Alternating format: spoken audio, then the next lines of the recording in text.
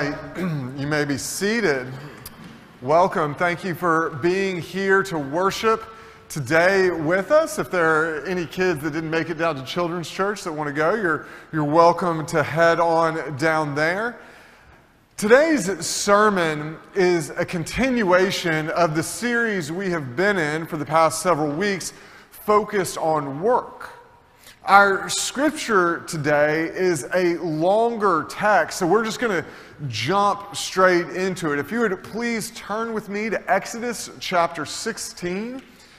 We will begin reading in verse 9 and read to verse 30. As is normally the case, those verses will be projected behind me. They can also be found on page 64 in the Pew Bible. That's Exodus chapter 16, beginning in verse 9 and going to verse 30. Hear the word of the Lord. Then Moses said to Aaron, "Say to the whole congregation of the people of Israel, 'Come near before the Lord, for he has heard your grumbling.'" And as soon as Aaron spoke to the whole congregation of the people of Israel, they looked toward the wilderness, and behold, the glory of the Lord appeared in the cloud. And the Lord said to Moses, "I have heard the grumbling of the people of Israel. Say to them, at twilight you shall eat meat, and in the morning you shall be filled with bread. Then you shall know that I am the Lord your God." In the evening quail came up and covered the camp, and in the morning dew lay around the camp. And when the dew had gone up, there was on the face of the wilderness a fine flake-like thing, fine as frost on the ground. When the people of Israel saw it, they said to one another, "What is it?" For they did not know what it was. And Moses said to them, "It is the bread that the Lord has given you to eat. This is what the Lord has commanded it. Gather of it, each one of you, as much as he can, the number of persons that each of you has in his tent." And the people of Israel did so. They gathered, some more, some less. But when they measured it with an omer, whoever gathered much had nothing left over, and whoever gathered little had no lack.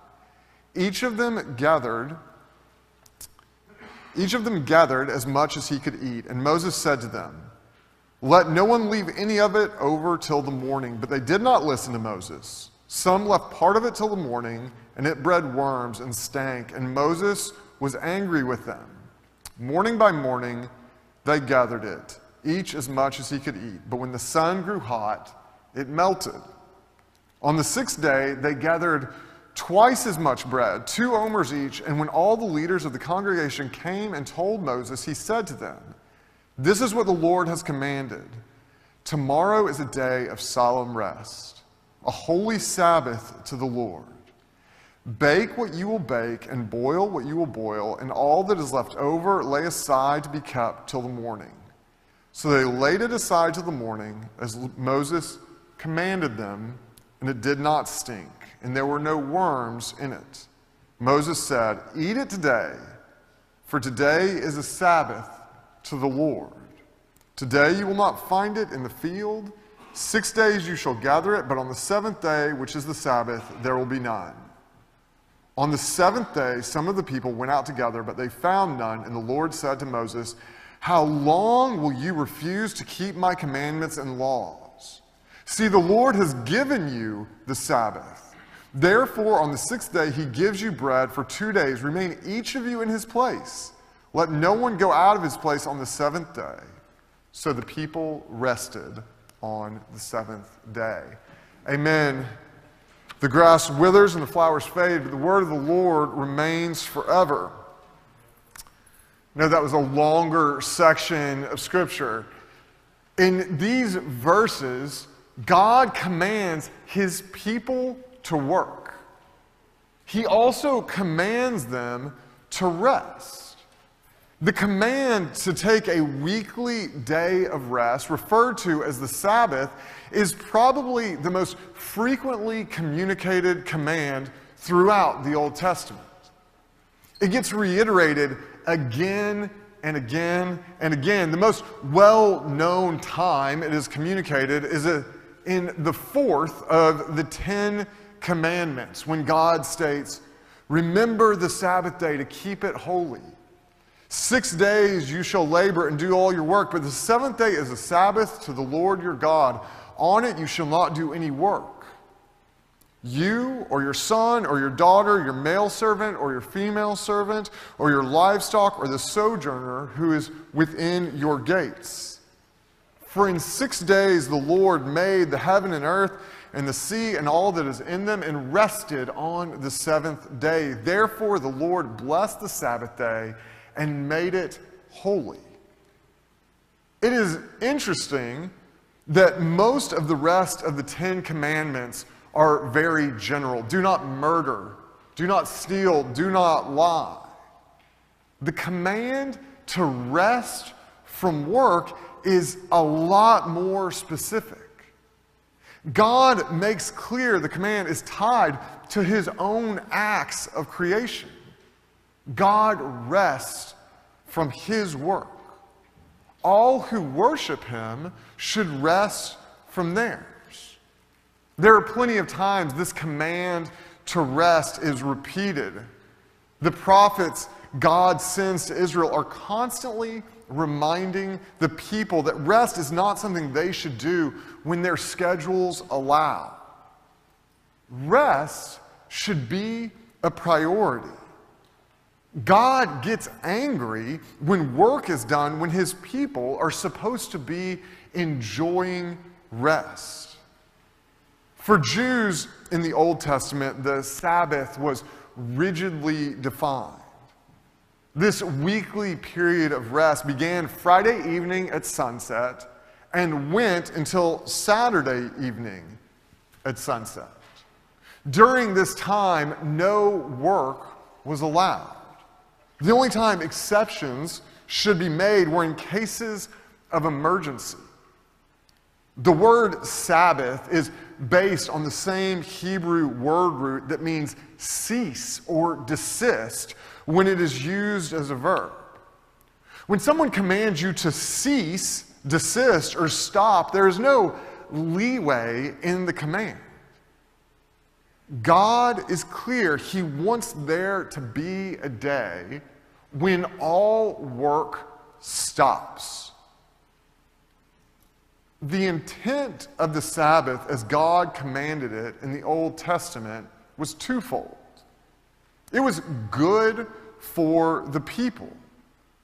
Regular breaks from work are necessary. Without it, we wear down.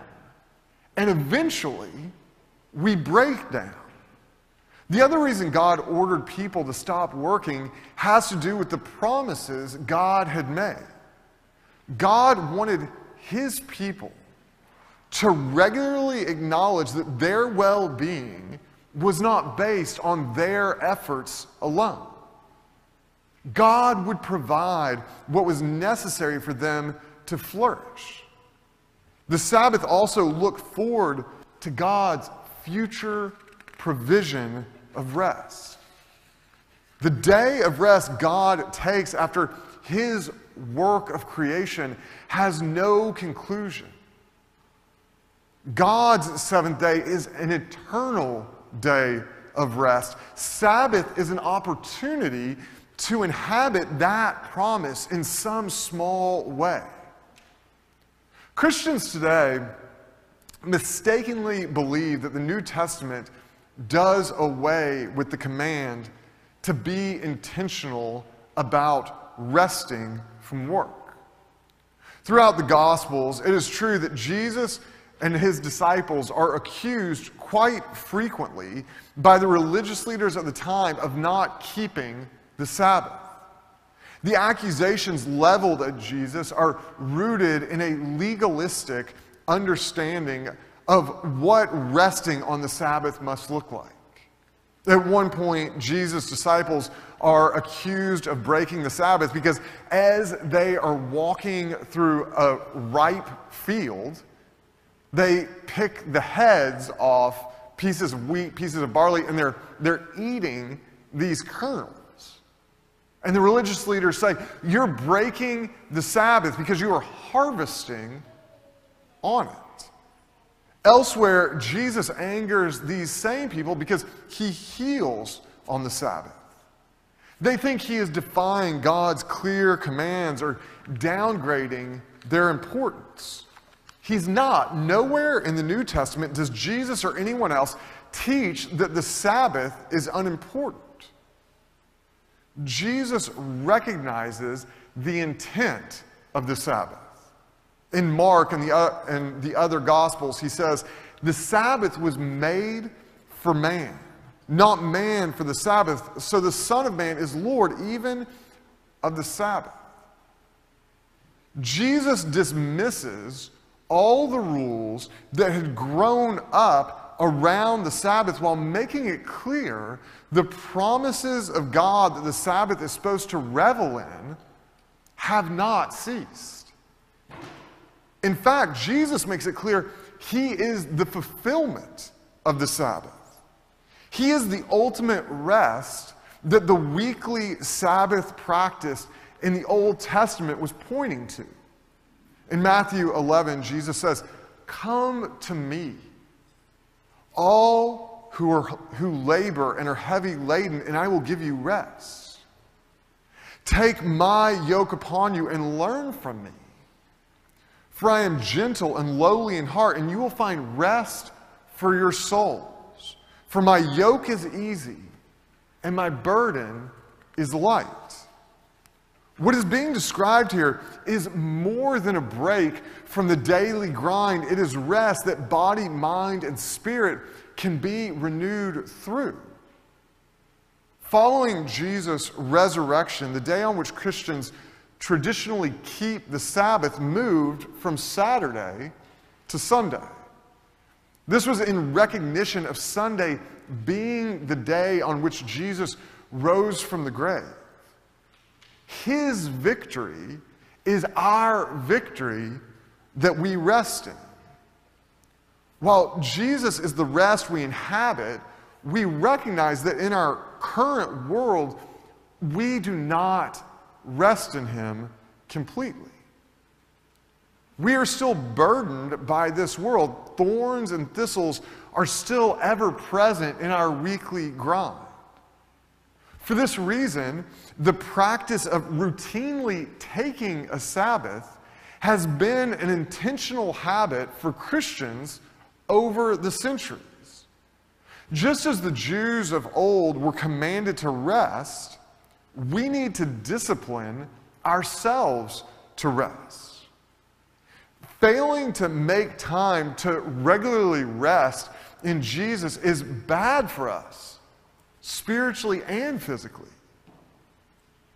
Taking a regular Sabbath is difficult for many. Let's return to the verses we read from Exodus at the beginning of today's message. The Israelites are wandering around in the desert. They are hungry. They come to Moses complaining. Moses brings their complaints to God. God responds by providing for the Israelites miraculously. What comes to be known as manna, which can be made into bread, falls from the sky. The people collect as much as they need. On the sixth day, in preparation for the Sabbath, God provides twice as much as he usually would. This was so the Israelites can have a day of Sabbath rest where work wouldn't be necessary. On previous days, any extra manna that the people attempted to keep overnight rotted and was filled with maggots. On the sixth day, this doesn't happen. God provides so that there can be rest. Just to reiterate, the situation is that God has miraculously provided bread in the desert for thousands of people. Normally, this bread rots when it is kept. On the Sabbath, this doesn't happen. Despite all of what God has done to provide for the people, a few still go out and try to collect manna on the day God has given them to rest.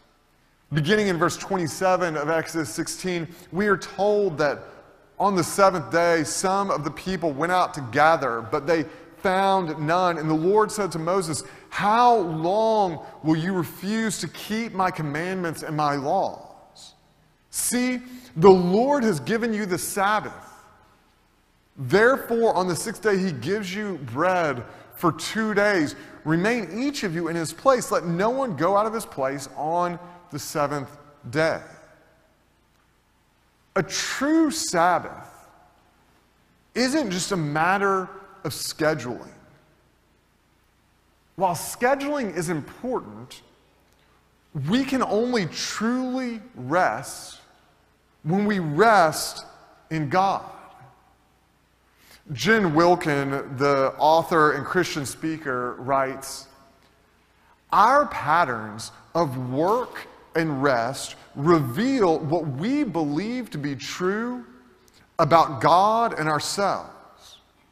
God alone requires no limits on his activity. To rest is to acknowledge that we humans are limited by design. We are created for rest just as surely as we are created for labor. An inability or unwillingness to cease from our labors is a confession of unbelief, an admission that we view ourselves as creator and sustainer of our own universes. You would think obeying God's command to cease working and rest would be an easy one to follow. It wasn't easy for the people of Israel as they traveled through the desert. When they arrived in the Promised Land, they continued to not take a regular Sabbath. The Promised Land was a land of abundance, but their refusal to align their lives with God's wisdom separated them from God's provision. God blesses those who follow his recommendations. The Israelites' refusal to rest was driven by greed and fear. They thought resting would negatively impact their wealth. They feared if they didn't work, they wouldn't have enough. Being intentional about taking a Sabbath rest has not gotten easier for us in the modern world. It used to be the case in Christian countries that taking a weekly rest was not really optional. Working on Sundays was strictly forbidden. The blue laws that still exist in many places are a vestige of the way things used to be. Now we are encouraged to keep busy all of the time. It's not just that we work a lot, although some certainly do. There is a pervasive feeling that a busy person is a worthwhile person. You even see this with kids right now to a crazy extent. Parents feel pressure to fill every moment of their children's time with activity. I feel this pressure myself, especially with sports. The feeling is that if you want your kids to excel at sports, they must never stop working at sports. The motivation for never stopping in this case isn't financial, although some parents operate under the delusion that their kid is right on the verge of that scholarship. Instead, the motivation is status, a desire to not fall behind or something else. We have work to do to grow in our ability to rest in Christ. We need regular practice. While the New Testament doesn't prescribe Sabbath rest in the same way the Old did, that doesn't mean it shouldn't be a priority. Ceasing to work allows us to recuperate spiritually. Without sleep, the body and mind begin to shut down after a day or two. Without spiritual rest, our souls suffer. In addition to helping in the present, taking a Sabbath rest prepares us for the future. There is an eternal rest that every Christian will experience through Christ, that great unending seventh day of creation. Jesus has gone to prepare a place for us. In this life, we are supposed to be getting prepared for our future existence. Rest is something we have to practice to improve upon. Back when my kids were younger, Ann and I took them to this museum up in Dover, New Hampshire. It's the New Hampshire Children's Museum. And one of the activities that you could do at this museum was they had a table set out. There was a little screen of some sort, and there was these two headsets that you could put on, these contraptions that you could put on your head.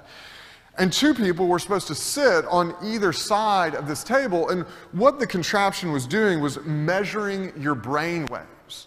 And if you look down at the little screen on the table, there was a ball on the screen. And depending on how at rest your brain waves were, the ball would move. Depending on, so it was gauging what was going on in each person's brain. So the point was, to win the game, you had to make your mind rest more than the person sitting across from the table, which is very hard to do. It's very hard because anytime you would start to win, you would get excited, and then you would start to lose again, right? The goal of the game was to score on your opponent. Resting in Jesus through faith is a bit like this game. It's counterintuitive but true, but we have to work on resting. Our faith grows when we use it. If we never practice resting in God, we shouldn't be surprised that we don't know how to do it well. At this point, you might be asking yourself what practicing Sabbath rest would look like for you. That is a great question to ask. To a large extent, the answer is between you and God. For some people, mowing their yard might be an appropriate use of time as part of their Sabbath rest. I wish that was true for me. I hate mowing my yard. And so when I'm taking a Sabbath, that is not something I should be doing. Everyone's life is different as well.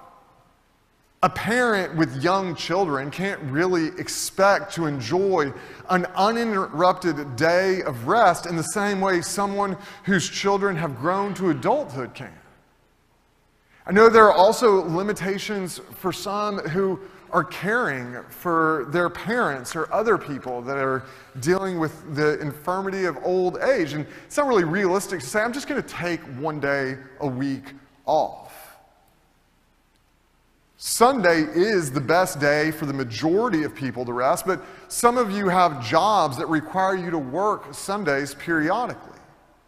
When this happens, Sunday can't be a time of rest. So where does this leave us? I want to leave you with 7 practical guidelines worth considering for how to go about practicing a regular time of Sabbath rest. First, make a Sabbath rest part of your routine. If you wait till you have time to rest, you will never do it. You will have time only if you make the time. 2, prepare to rest as much as possible. If you know a work or school project is due Monday morning, that means if Sunday is the day you have set aside to rest, you will have to be done with what you need to do by Saturday. 3, remember that keeping the Sabbath is a spiritual practice. This means that spending time with God should be a key element of your rest. 4, I think this one is really important in our current world. Take a break from technology.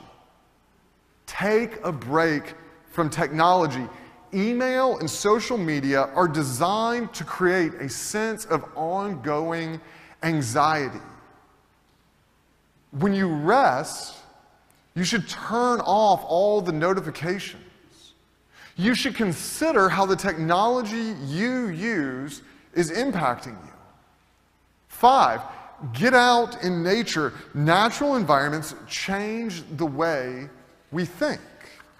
6, especially a hard one for some of you, don't feel guilty. Don't feel guilty. You are not supposed to have anything to show at the end of your Sabbath.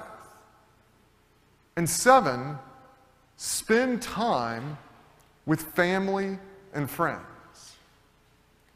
This sermon is very practical. God wants His people to work. He also wants us to rest. God has provided what is necessary for us to enjoy rest. In the verses we just read today, He provided manna miraculously. Jesus is the bread of life that is our ultimate rest. We struggle to rest in God's provision. We have to make taking a regular Sabbath rest a priority. Counteracting a common tendency to strive requires intentional effort. Through regular resting, keeping the Sabbath discipline, we are restored mentally, physically, and spiritually in the present, and prepared for the future rest Jesus made possible for us. Let's pray. Dear Lord, I pray that we would make rest a priority. In a world where we're constantly distracted, where there's so many things going on, it's easy to just be consumed by all the things that we need to do or we want to do or whatever the case may be, Lord. So I just pray that we would make it a priority to take time to rest on a regular, weekly basis. We also pray that as we do that, we would recognize that Jesus Christ, is our ultimate rest. The bread of life that we can rest in, Lord. And I pray that through that realization, we would get closer to becoming the people that you have called us to be. In Jesus' name I pray. Amen.